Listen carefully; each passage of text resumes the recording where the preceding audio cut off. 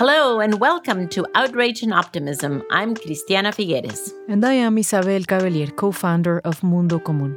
And here we are, listeners, at the second episode of our series, Our Story of Nature, From Rupture to Reconnection.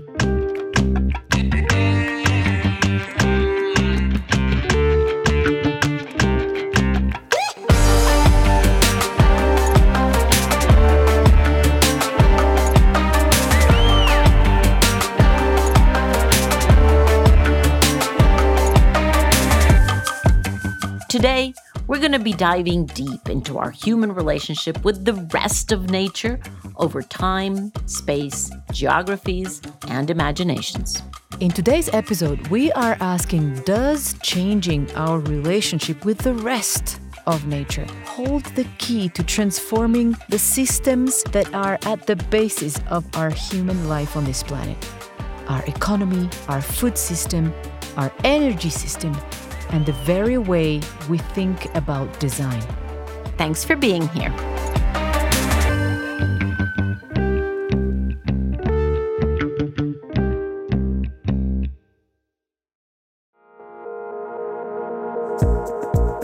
So friends, it's lovely to be back here with you. Thank you for joining us once again. And let's just do a quick recap of where we were last episode.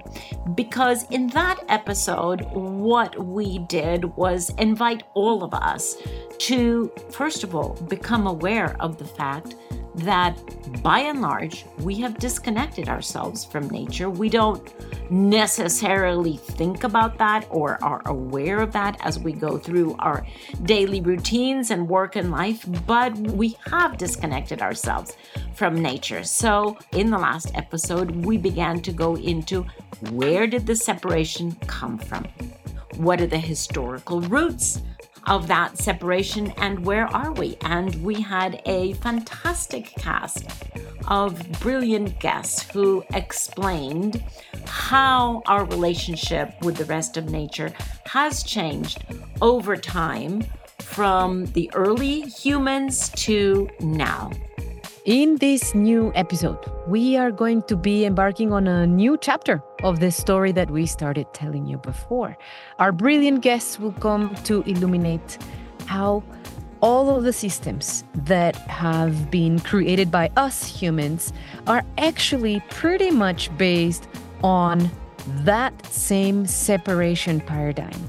That disconnection has brought forth an economic system that resembles the separation, a food production and consumption system that is not regenerative for life, an energy system, and even the way we think about design itself is showing how that separation operates. But what is very interesting is that we're also going to see about the myriad possibilities we have for reconnecting ourselves to our own nature, to nature, and the ways in which all of these systems that are the grounding systems for our societies are systems that are already starting or actually pretty deep into a big transformation. And so here's a little taste to whet your appetite for the wonderful guests that we're going to have on this episode. And immediately we've transformed our mindset because we're no longer pursuing endless growth, exponential accumulation through the ceiling. We are seeking balance. I was like, wow, is food such a major contributor to climate change? I had no idea. A renewable system gives us the opportunity to dramatically reduce our impact on land, on space, on carbon, on everything. Can I build an architecture that invites birds to nest in its surfaces, invites a wall of green, which then cleans the air?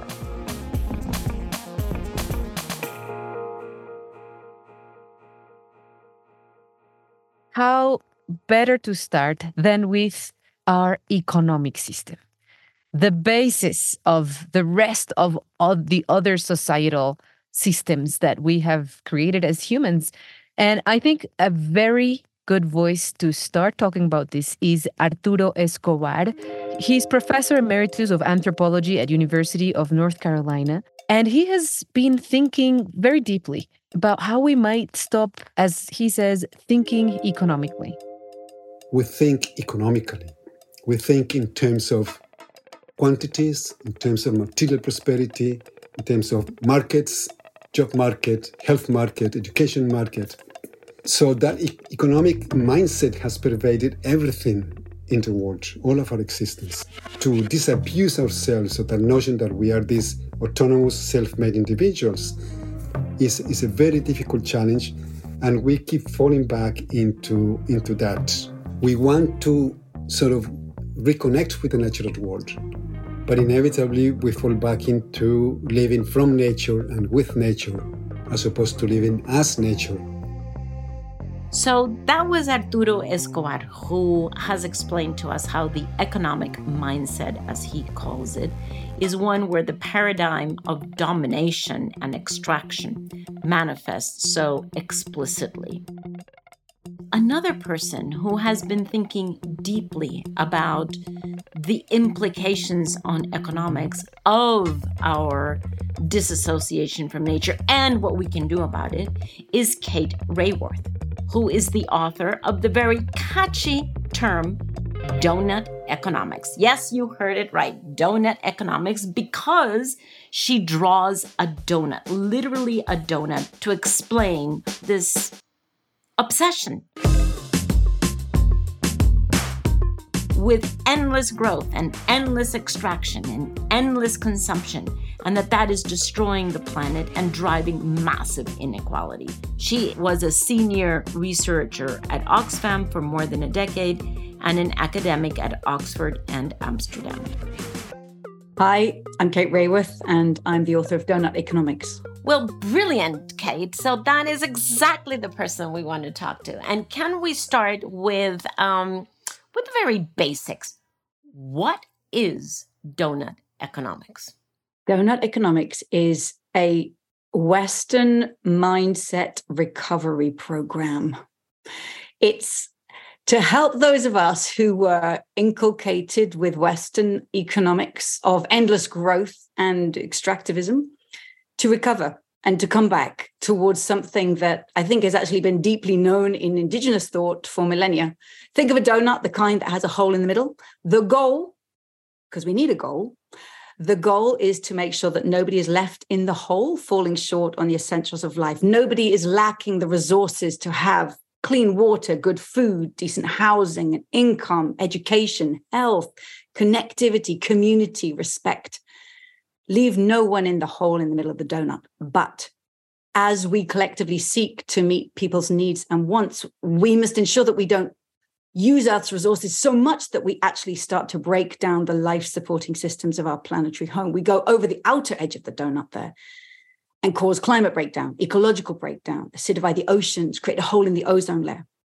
So the goal, in the simplest of language, is to meet the needs of all people within the means of the planet, get into the donut-shaped space itself.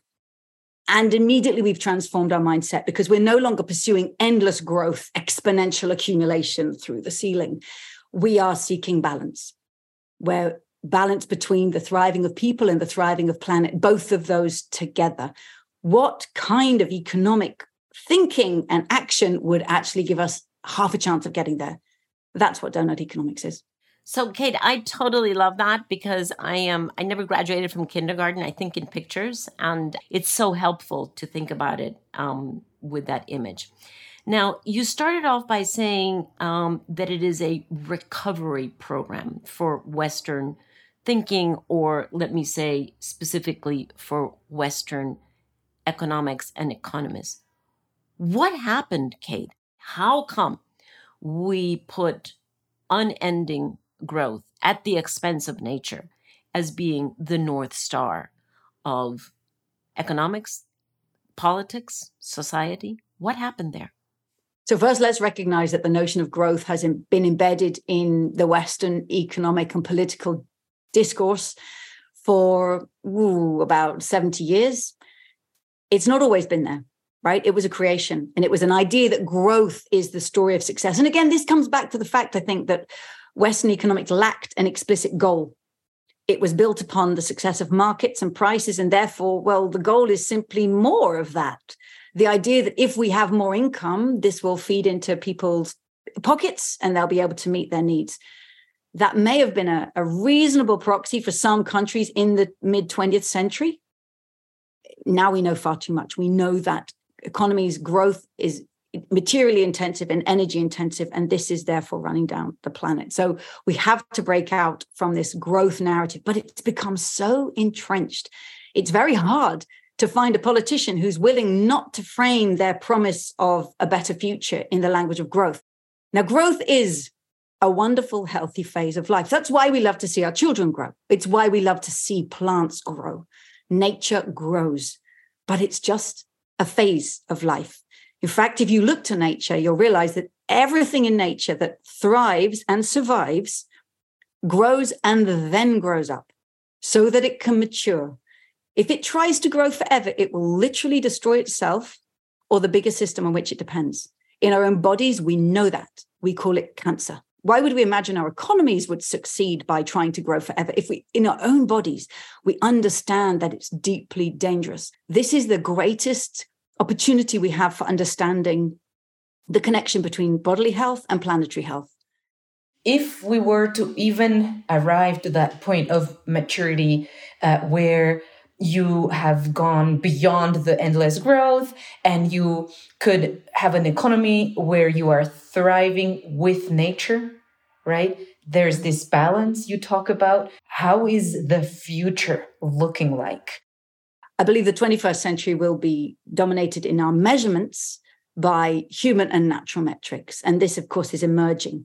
So we're used to talking about parts per million of carbon in the atmosphere. We can talk about the thinness or restoration of the ozone layer, how much fertilizer is being put into lakes and rivers. How can we restore that? What is the web of life and what is the integrity of ecosystems? So we are only, again, coming from Western science and Western mindsets, we're only just beginning to invent the words and the metrics and the measures to reflect nature in her own terms, to measure life as she happens in her cycles. And so we will be measuring much more the health of cycles rather than the accumulation of financial wealth. So to me, we'll move from single metrics of financial value to a dashboard of human and natural metrics that I believe we'll be able to measure them almost in real time at some point and really see this thrumming, thriving world. But also our economy will be fully recognized to be not only a subsystem of society, because it is entirely a human social construct. We invented it, and the joy of that is we can reinvent it, but we'll totally recognize it's embedded and part of the rest of the living world and nature's cycles, and therefore has to be designed to be compatible with being conducive to conditions to life. You know, I really appreciate your suggestion that we move from a single metric GDP to a dashboard. That is such a conceptual shift, and a dashboard of our impact and our regenerative capacity of the web of life. So I totally love that. And it explains to me why economists are having such a hard time coming up with a single alternative metric, because it just doesn't fit into a single alternative metric anymore. Yeah, I mean, imagine going to the doctor and you say to the doctor, look, I know I've got, I'm getting older, there's a lot of complexity going on with my body. Just give me one number. I just want one number. I mean, that's not going to be a very good medical checkup, is it? Right? Oh, yes, you're a 6.5. I mean, I need to know about my digestive system and my muscular system and my skeletal system and my nervous system. These systems are delicately interdependently balanced, and each one of them I must pay attention to and care for. So I need to understand the many systems of my body that work together, and I need to act and learn about each one of them and care for every one. So we cannot reduce life and thriving into one number. We must work with that multiplicity of life. And that's what the donut exactly aims to do, set out a diversity of ways in which we seek human flourishing and the diversity of life systems upon which we depend. And it's the beginnings of a dashboard, which no doubt we will continue to evolve and improve upon, and let it free us from the tyranny of GDP.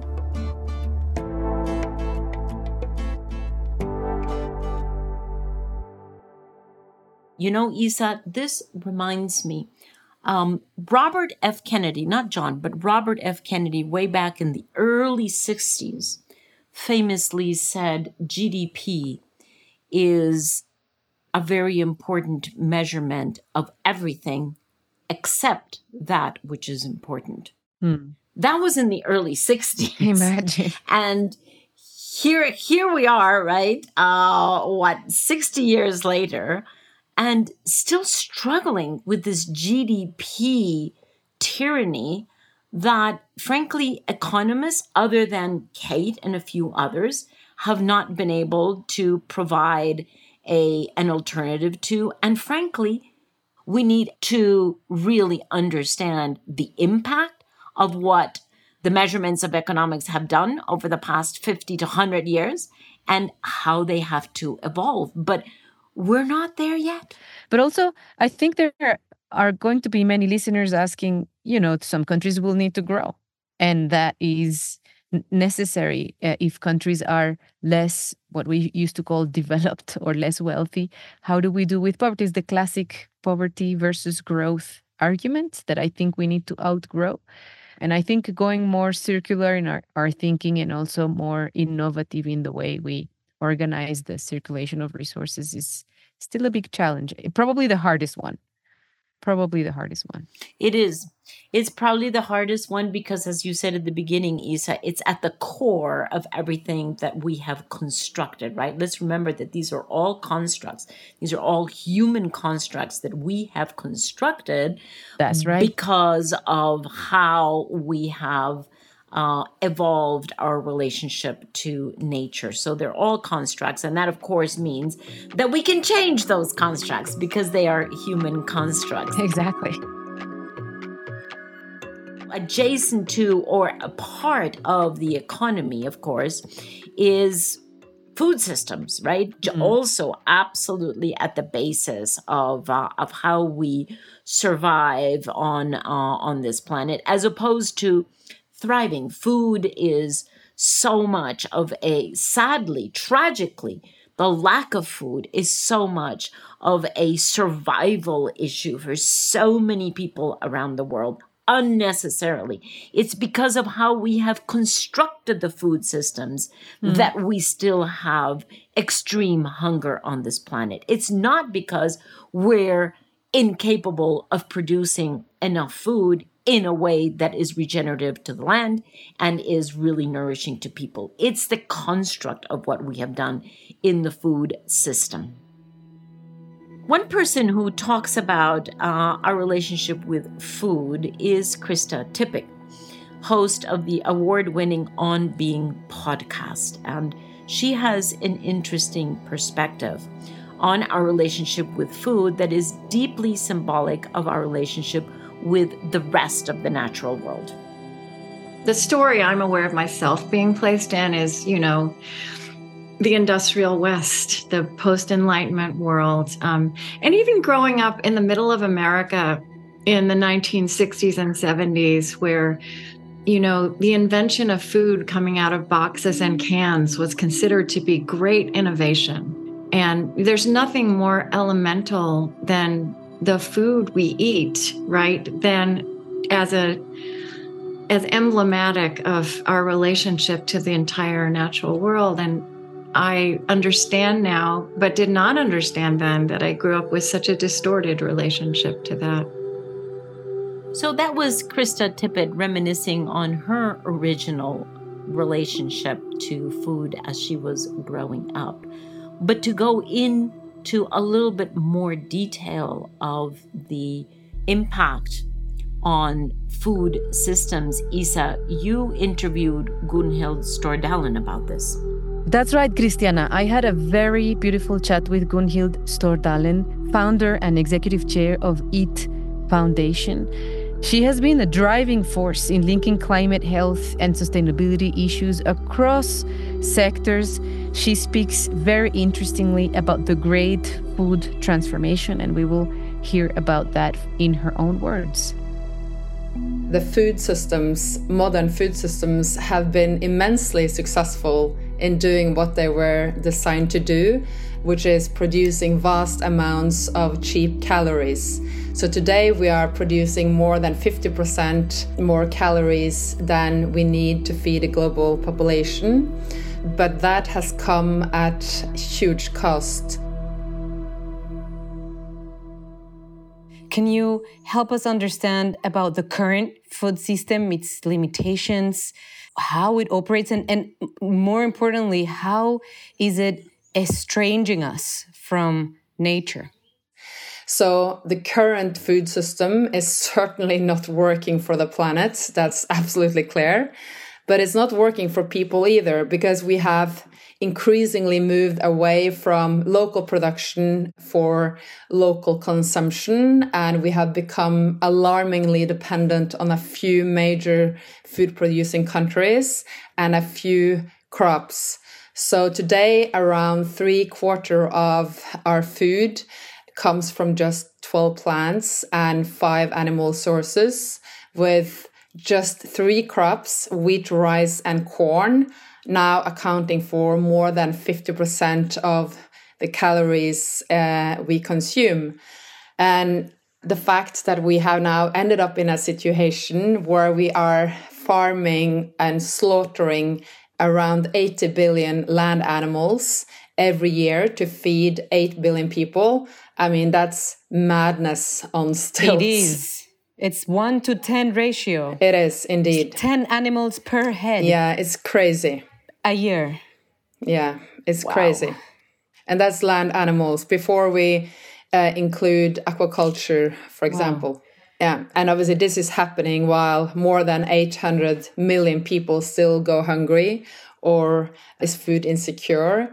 So we have a massive distortion of, I mean, how we have now ended up farming our land, what we are producing, how we are doing it. And obviously this comes on top of massive global complex supply chains that we have also seen are incredibly fragile.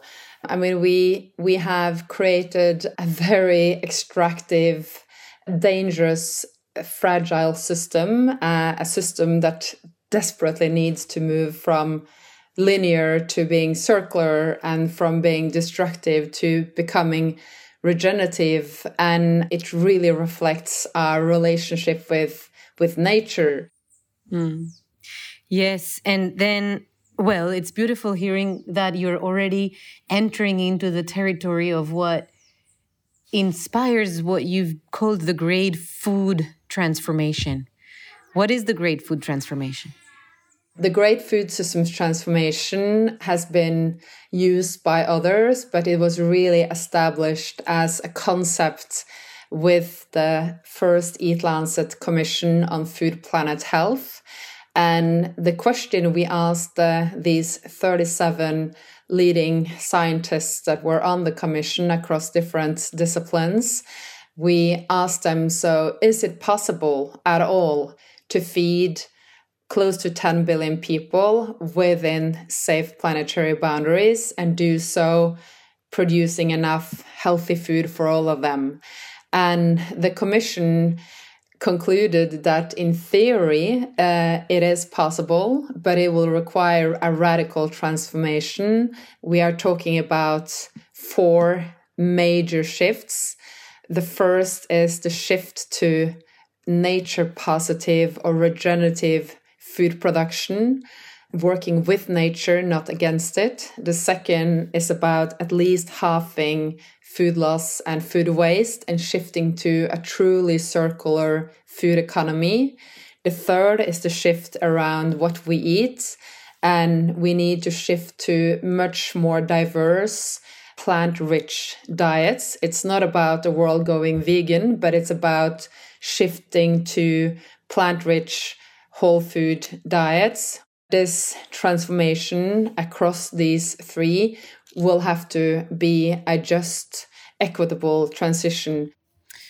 Kuntil, thank you for this great and organized vision of the great food transformation. And if we were to go a layer deeper on this, how would you say, on a personal level, that we reconnect with how our food is grown beyond the larger civilizational changes.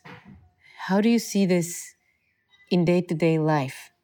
I think there a lot starts with reconnecting to ourselves. I mean, that's part of the challenge today, where we are more on our screens than talking to our neighbors, and we are stressed out. We are living in a very disconnected world, a very superficial world, and we have exploited and extracted nature and seen it as a source, something that will benefit us, that we can exploit and extract from forever. And obviously we are now seeing the planet is starting sending back invoices, and we are seeing more extremes, shocks. Pandemics has something to do with our unsustainable expansion of land for agriculture, industrial animal farming.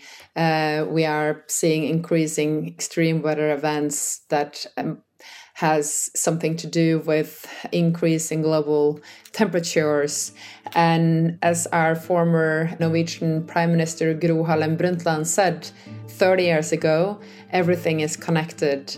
And understanding that interconnectivity from all aspects, nature and people, animals, is all about how we are relating to each other and treating all living beings with respect and understanding of how the interconnectivity is what keeps us going and alive. And there are different mindset shifts that need to happen, and this cannot happen unless we also reconnect with ourselves, reconnecting to nature, reconnecting to ourselves. And again, food is the most obvious link between us as humans and nature.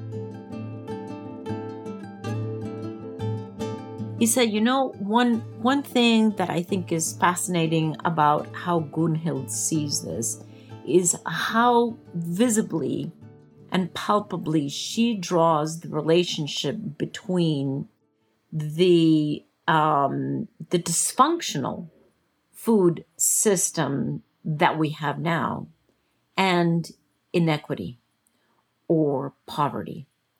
And so those two things are intimately interlinked. And she says the route to healing both is actually to heal our relationship with nature. That's right. And what this makes me think, also reflecting upon Krista's words on this, is how estranged we have become to nature through our own separation from our food, so to say. And I say this because our food system is very, as we just heard, is very homogenizing. It treats quantity and yield growth as the main objective over the quality of the food. It's this obsession with uniformity, is finding the same Starbucks everywhere in the world, or, and what this makes me reflect upon more deeply is that actually when we eat, she says it very beautifully, it's the most direct link with interdependence, right? When we eat, we are eating other living beings to nourish ourselves. And so sometimes it's very easy to just say with your intellect, you just need to shift your mindset to regenerative. Let's go and do a course on regenerative agriculture or whatever. Sure, let's buy more organic food. Sure. But where I think this runs deep is when we can start really understanding that we are actually eating each other, that peoples from different species interact in a food chain whereby everything that eats is eaten, I read recently. And so when you shift that, really that understanding, your relationship to what you are eating truly changes. And it's not just an intellectual act. It is a deep embodied act of changing how you relate to your food. And then what you normally call food, it kind of gets redefined or what's the word I'm looking for? What we call food are actually species that have equal power to define worlds, to create worlds. The way that food circulates around the world, the way it expands, the way we eat it, the way crops operate and circulate are determinant for how societies also build systems. So the agency is not just human agency. Yes, absolutely. So Peter Frankopan, the author of Earth Transformed and Untold History, professor of global history at Oxford University, and we heard from him already in episode 1. But here we wanted to share with you listeners his story of what he calls the humble potato. He uses the humble potato as a very compelling example of how, as you say, Isa, how specific food items have transformed the world. No one really thinks too much about the potato. It's nice to have with fries. Here in England, we love roast potatoes on a Sunday lunchtime. We think of potatoes as being a very Anglo-Saxon, Northern European crop. It comes from Peru. It comes from Peru. And apart from the fact that the Peruvians need to get the credit for transforming the world, the potato is a kind of miracle food because the potato includes high levels of vitamin D. It includes quite a lot of vitamin C. It includes riboflavin, thiazine. It includes things that are really, really good for you. Apart from that, it produces 3 times more calories per acre than wheat or oats or barley. Instead of wheat, oats, and barley that are quite tricky to sow and harvest, potato is like you leave it, you come back and get it. It stores for a long time. Potatoes, when you peel the skin, that's great for your animals to eat. And that means that the animals, you have higher levels of protein. When the potato reached Europe, we can measure accurately, some very clever colleagues of mine at Harvard have done this, can measure that the potato allowed workforces to leave the fields where they had to grow food for the people living in the cities. They could move into cities. By moving into cities, there were more mouths available that drove fashion, that drove people wanting iron, that drove business, that, as we know, places with a lot of customers, that's great if you're trying to grow businesses. Great for scholars. There are more people to argue around in the laboratory about what's going on. It drove urbanization. Also, it seems that the potato, because it took pressure off the table, meant that you had less reward for invading other countries because you need to capture their fields. You had availability back at home. And so when we think about these changes in ecologies, it always tends to be about great figures, leaders, and so on. But the humble potato, I say in my book, it changed the world. So to say nothing of the fact that the humble potato is present in 4,000 different varieties in Peru, right? And we tend to think of one tiny little white potato that everybody knows, and there are 4,000 varieties in Peru. Well, my favorite one is that when I've been to Peru, I got to look at those potato plantations. I can name a few of the potatoes, but my favorite one is the daughter-in-law's nightmare, which you get given by your mother-in-law that's almost impossible to peel, and you're given it as the daughter-in-law, potential daughter-in-law, to see how much of the potato you waste by trying to peel it. And even in Peru today, right, with potatoes, those peels are typically in normal village houses are thrown into the guinea pigs that helps fatten them up, and then that's your protein source. So there's the balance between what is it you need. You don't want to waste a single thing, and it's seeing it in real true life. You think, gosh, I live in a city where I go to the shop. I don't think too much about where the milk comes from. I know it comes from a cow. I don't think too much about the industrial production, but being reconnected into what you need to actually survive, I think it's really important. Pete, your analysis. So, Isa, I don't know how it is for you, but after this chat with Peter Frankopan about the humble potato, clearly humble but powerful potato, I have not been able to eat a potato without thinking about his story, and how the potato has been such an incredible agent of change. around the world. And it's just really changed my relationship with potatoes. And there I include actually the potato that we usually do. I've changed my relationship to sweet potatoes. I've actually changed my relationship to all of these tubérculos. I have no idea how you say root that vegetables in English. All these, thank you. Yeah. All these root vegetables. Yeah. I have really changed my relationship to them.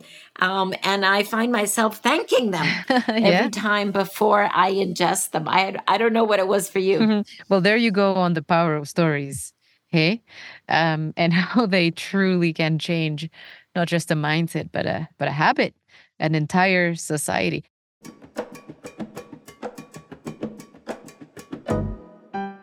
So we have swept through how we need to redesign our economy, our food system, to take into account our interdependent nature with the rest of nature. Now let's turn to energy, which many will argue is the basis to move the rest of our economic system, all of our productive apparatus. We were delighted to have a conversation with energy strategist Kingsmill Bond. I first met Kingsmill while he was an analyst at Carbon Tracker and very quickly became a huge admirer of his analytical work. Today, he is an energy strategist at the Rocky Mountain Institute, and he has been very clear about how it is now evident, provable, that we are in an irreversible transition from fossil fuels to renewable energy. Today, we asked him to explain how the energy transition might move us from extraction and depletion to the gentle harvesting of energy. In the fossil fuel system, we're currently extracting around 15,000 million tons of fossil fuels every year. We put it on ships and trains, we process it, we get it to the area of final demand, we burn it. We lose 2/3 of the energy from burning it in that process. And then finally, we use it. And then, of course, we have to go back and do the same thing the very next day because you can only use this stuff once. So it's an immensely spectacularly wasteful process. And the point to me is that that contrasts with a renewables-based system where you have the eternal, or effectively eternal for us humans at least, source of the sun and the wind and the water. And you can harvest that energy. It lasts for 20 or 30 years. And once it finishes its period, you can then take it down and recycle all of the minerals and metals inside it and use it all over again forever.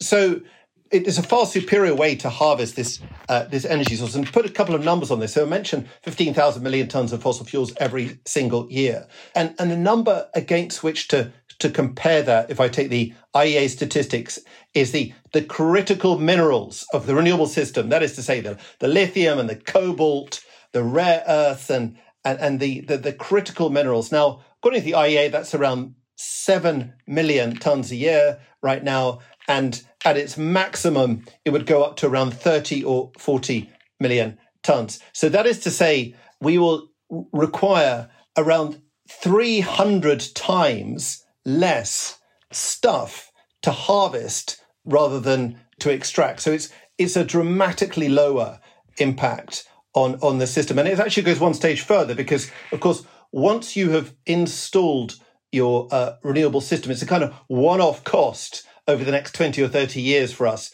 to extract sufficient amounts of minerals to build this renewable system. But once you've done it, if you put in place a recycling system, which we, of course, need to do this time round, we need to get it better this time round, then it effectively is becoming not quite eternal, but a system which can maintain itself for very, very long periods. So it's just a dramatically lower impact. And that comes on top of the lack of depletion, because an oil and gas field you deplete once you get to the critical minimum that you need for extraction. And then, as we said before, then you have to look for new fields. But we can harvest the sun and not deplete it. We can harvest the wind and not deplete it. So it's a very different logic, economic logic that is behind the renewables. It is. And of course, it gets even better than that, because fossil fuels are, to use the fancy word, punctiform, which in English means that they're in a very small number of locations. You have a few lucky countries sitting on top of enormous reserves, and they sell them at a very large price to the rest of us and take the rents and take that free money and spend it on important things like missiles and gold bathtubs and stuff. And that's what they do. That's why they love the system so much. The alternative is renewables. And renewables, of course, are everywhere. Look out the window. And if you play with the numbers a bit, massively curtail the locations where you can put renewables, they're still 100 times bigger than the current fossil fuel system. So not merely is it a much lower impact on nature, but it's everyone could do it. Anyone could do it. And this, of course, is one of the reasons why the renewable system is growing in spite of the many barriers which are being thrown up by the fossil fuel folks, is that anyone could do it anywhere, at any time. If you look at carbon use, again, people will say, oh, you have to have carbon to build a renewable system, carbon to build those electric vehicles and so on and so forth. Again, the Energy Transitions Commission and the World Bank and the IEA have all kind of done this calculation. It comes out with roughly where you need 20 gigatons of carbon dioxide to build out the entire renewable system forever, versus 40 gigatons of carbon dioxide every single year from the fossil fuel system. So again, this is dramatically lower carbon impact. And then another way to look at this is also land use. People will come to me and they'll say, oh, I don't like renewables because, they use so much land. Again, this is just completely misstating the very simple facts of the case. I'll give you, rather than thinking about this in very theoretical terms, just take any patch of land, look out the window, you will see a patch of land. On any patch of land, anywhere, you can put a solar panel. It doesn't have to be fertile soil, doesn't have to be prime spot, doesn't have to have water or anything. You just have a bit of land. A solar panel on that piece of land will capture about 18 to 20% of the sunshine falling on it. If you put a plant on that land, so take US corn, for example, it will capture 0.3% of the sunshine.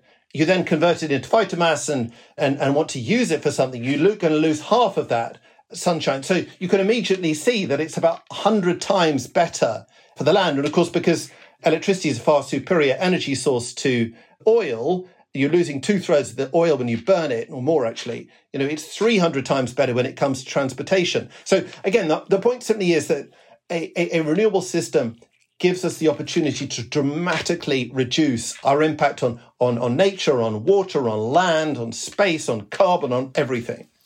Kingsmill, you have written extensively about this, and I love many of your phrases, but there is one that I just think nails it so beautifully. And you write, like past technology shifts, this is a transformation, not merely a substitution.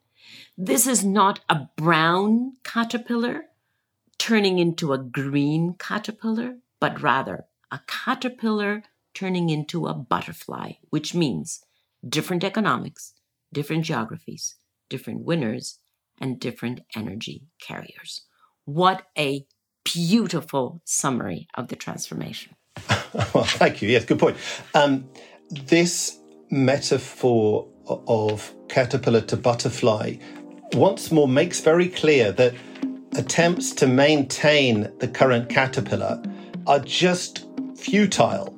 So attempts to maintain the current fossil fuel system with subsidy or with carbon capture and storage are just fated to fail.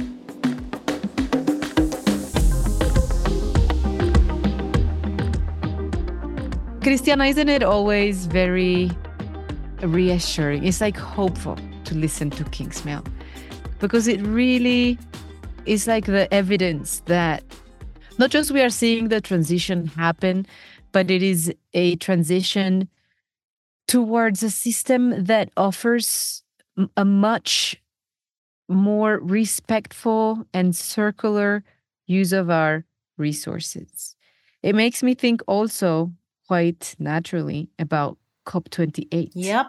Doesn't it? COP28, for which we had very, very high hopes. And I think we can safely say we didn't get everything that we wanted. But honestly, given the circumstances and given everything that we had, it was definitely a step in the right direction. It could have been a step in the wrong direction, by the way.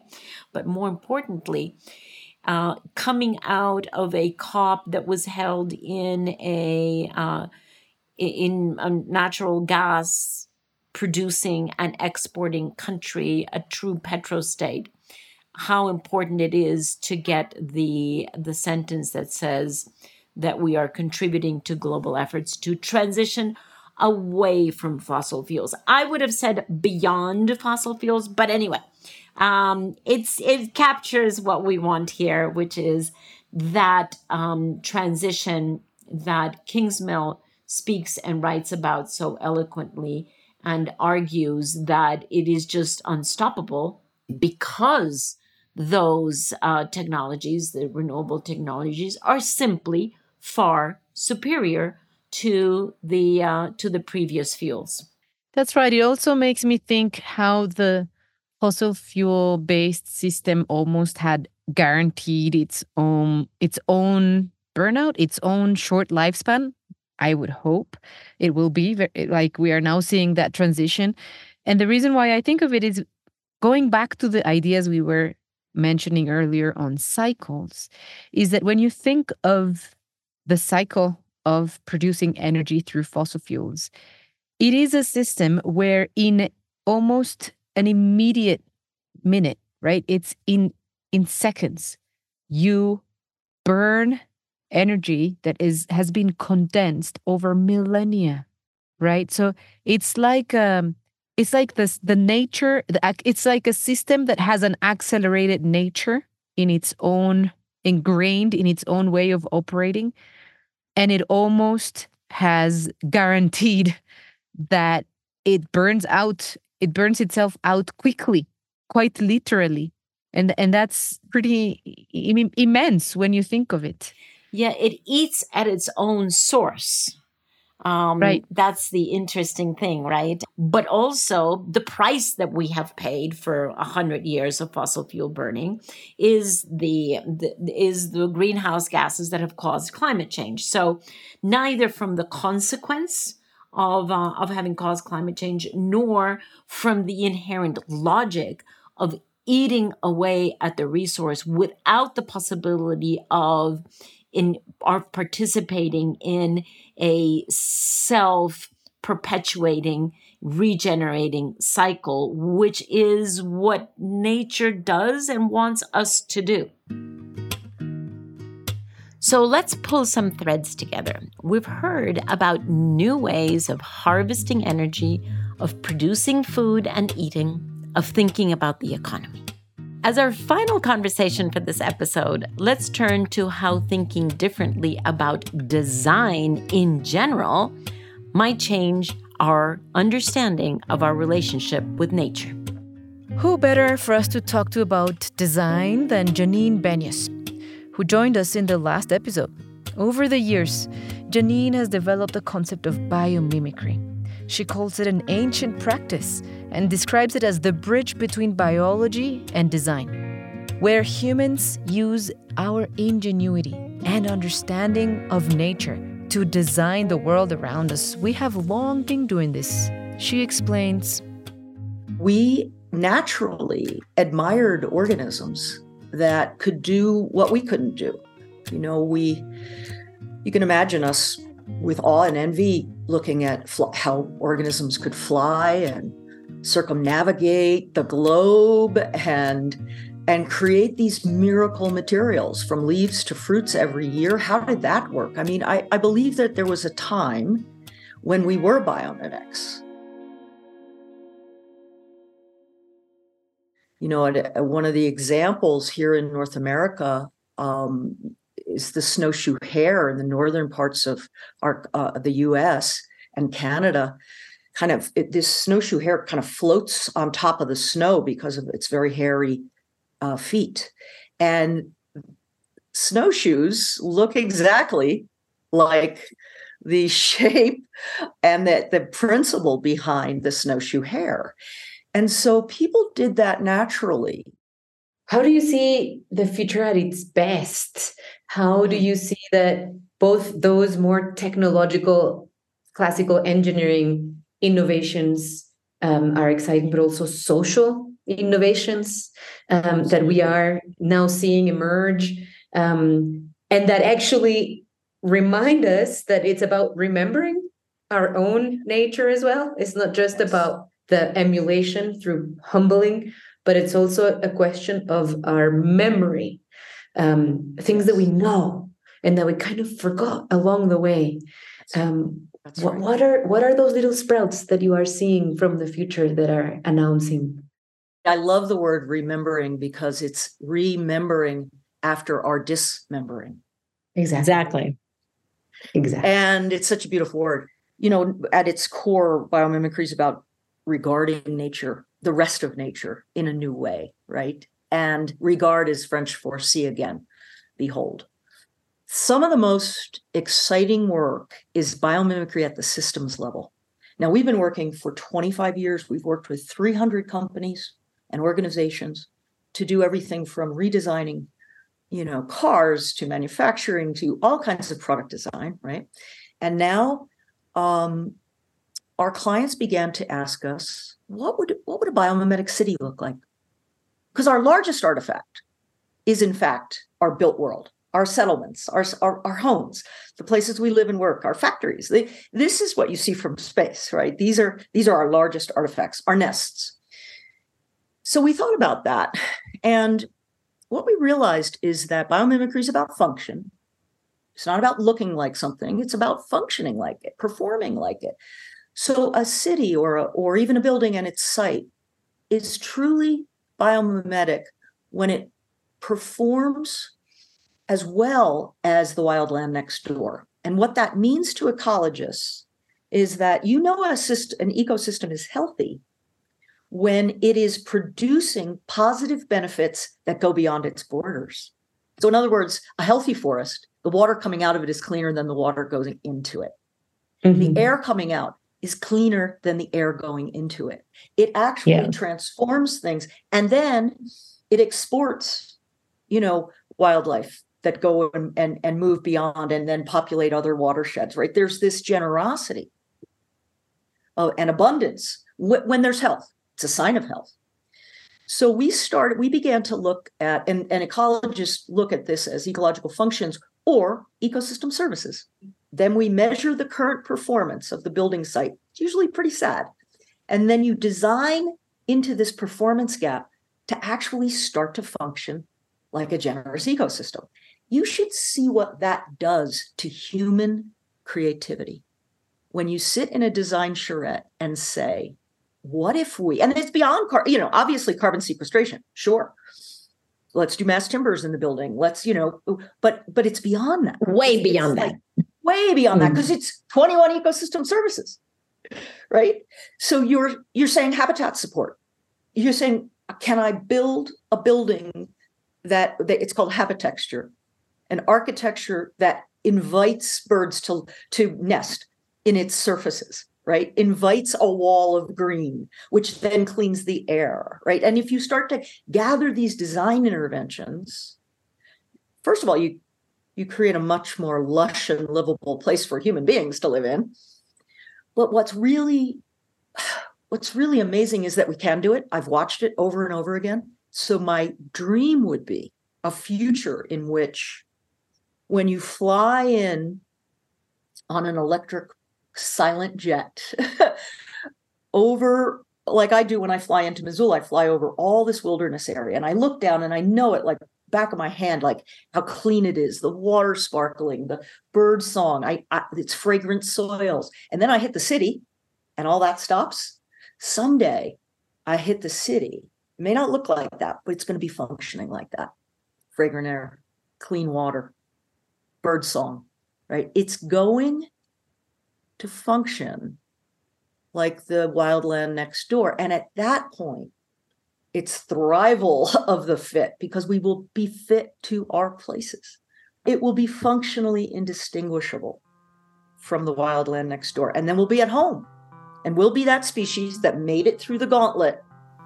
And as all species need to, they have to figure out how to meet their needs while enhancing the place they live. In which case, Janine, you wouldn't hit the city, you would flow into the cityscape. That's right. You'd flow in, and can you imagine? And the doors would open to the airport. Right. And that's us at our best. And completely possible. That's the exciting thing. We're completely possible. Hashtag it's possible.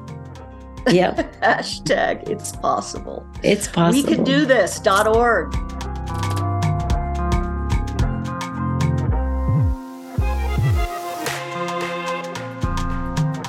Brilliant. Christiana, you can do this.org, right? Janine Benyus, always so inspiring. WeCanDoThis.org. We can do it. We can do this. Yes, we can. That's right. That's right. I love it how the biomimicry universe, it sets down principles. It's really, it feels it really is a new etiquette for relating with the rest of nature that is really a remembering of our ancestral principles. Many belief systems have these principles in them, the principles of admiration, of gratitude, of reciprocity, of respect. It feels quite natural. But the one thing that, speaking about biomimicry and listening to Janine, makes me think that I find most inspiring in the vein of we can do this is that as we emulate nature, we need to also remember that if we are part of that, our deep humanity can also be regarded as something that we emulate in its beauty, right? We are part of that beauty. We should not forget our humanness, right? It's not about not being human.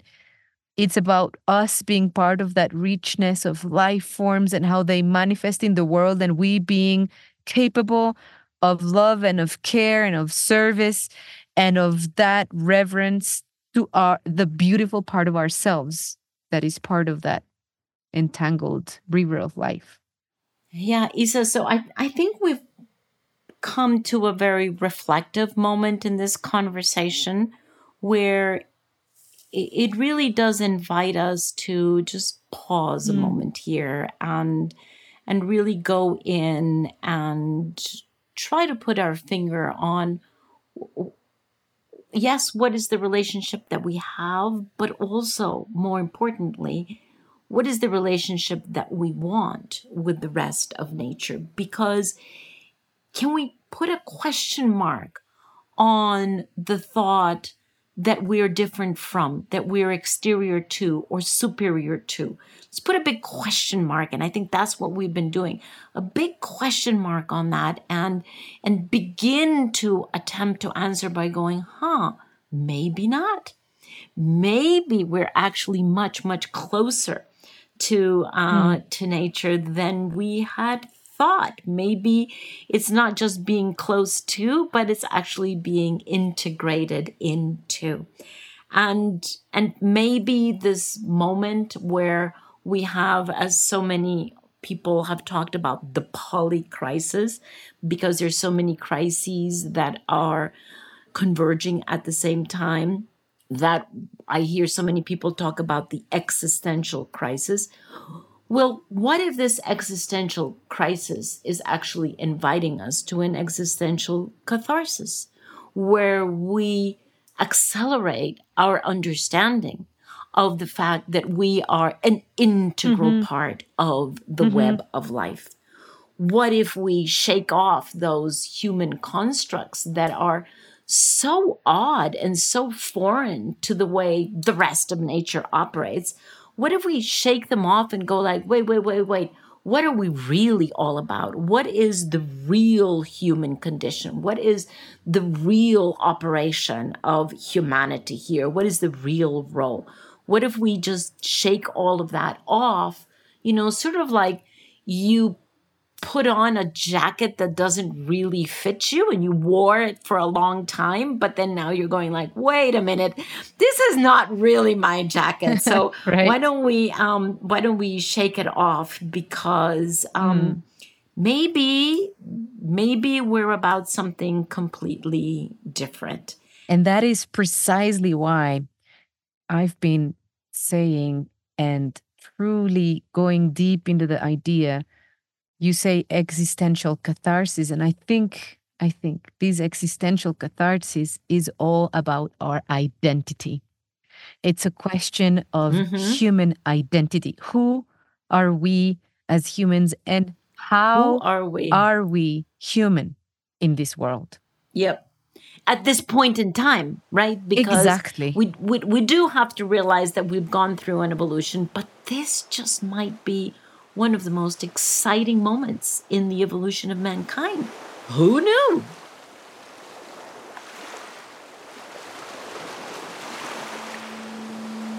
So, on that optimistic note, let's bring this episode to a close. Thank you so much to our dear listeners for being here with us. And a huge thanks to our brilliant guests for their pearls of wisdom: Arturo Escobar, Kate Rayworth, Krista Tippett, Gundhild Stordalen, Peter Frankopan, Kingsmill Bond, and Janine Benyus. Don't forget to join us for our third and final episode of Our Story of Nature, where we will be peeking into the future and realizing that maybe the future has an ancient heart. We'll be looking at how science and spirituality are converging to help us realize we're not as separate as we might think. As ever, we are going to leave you with a poem shared by Krista Tippett and written by the wonderful Aisha Siddiqui, a human rights and land defender from Pakistan. This poem really echoes what you were talking about earlier, Christiana, our existential catharsis, where we can truly choose to follow love. So friends, enjoy this beautiful poem and see you next time. See you next time. What if the future is soft and revolution is so kind that there is no end to us in sight? Whole cities breathe and bad luck is bested by a promise to the leaves. To withstand your own end is difficult. The future frolics about, promised to no one as is her right. Rage against injustice makes the voice grow harsher yet. If the future leaves without us, the silence that will follow will be an unspeakable nothing. What if we convince her to stay? How rare and beautiful it is that we exist. What if we stun existence one more time? When I wake up, get out of bed, my 7-year-old cousin with her ruptured belly tags along, then follows my grandmother, aunts, my other cousins, and the violent shape of their drinking water. The earth remembers everything. Our bodies are the color of the earth, and we are nobodies. Been born from so many apocalypses, what's one more? Love is still the only revenge. It grows each time the earth is set on fire. But for what it's worth, I'd do this again. Gamble on humanity 100 times over. Commit to life unto life as the trees fall and take us with them. I'd follow love into extinction.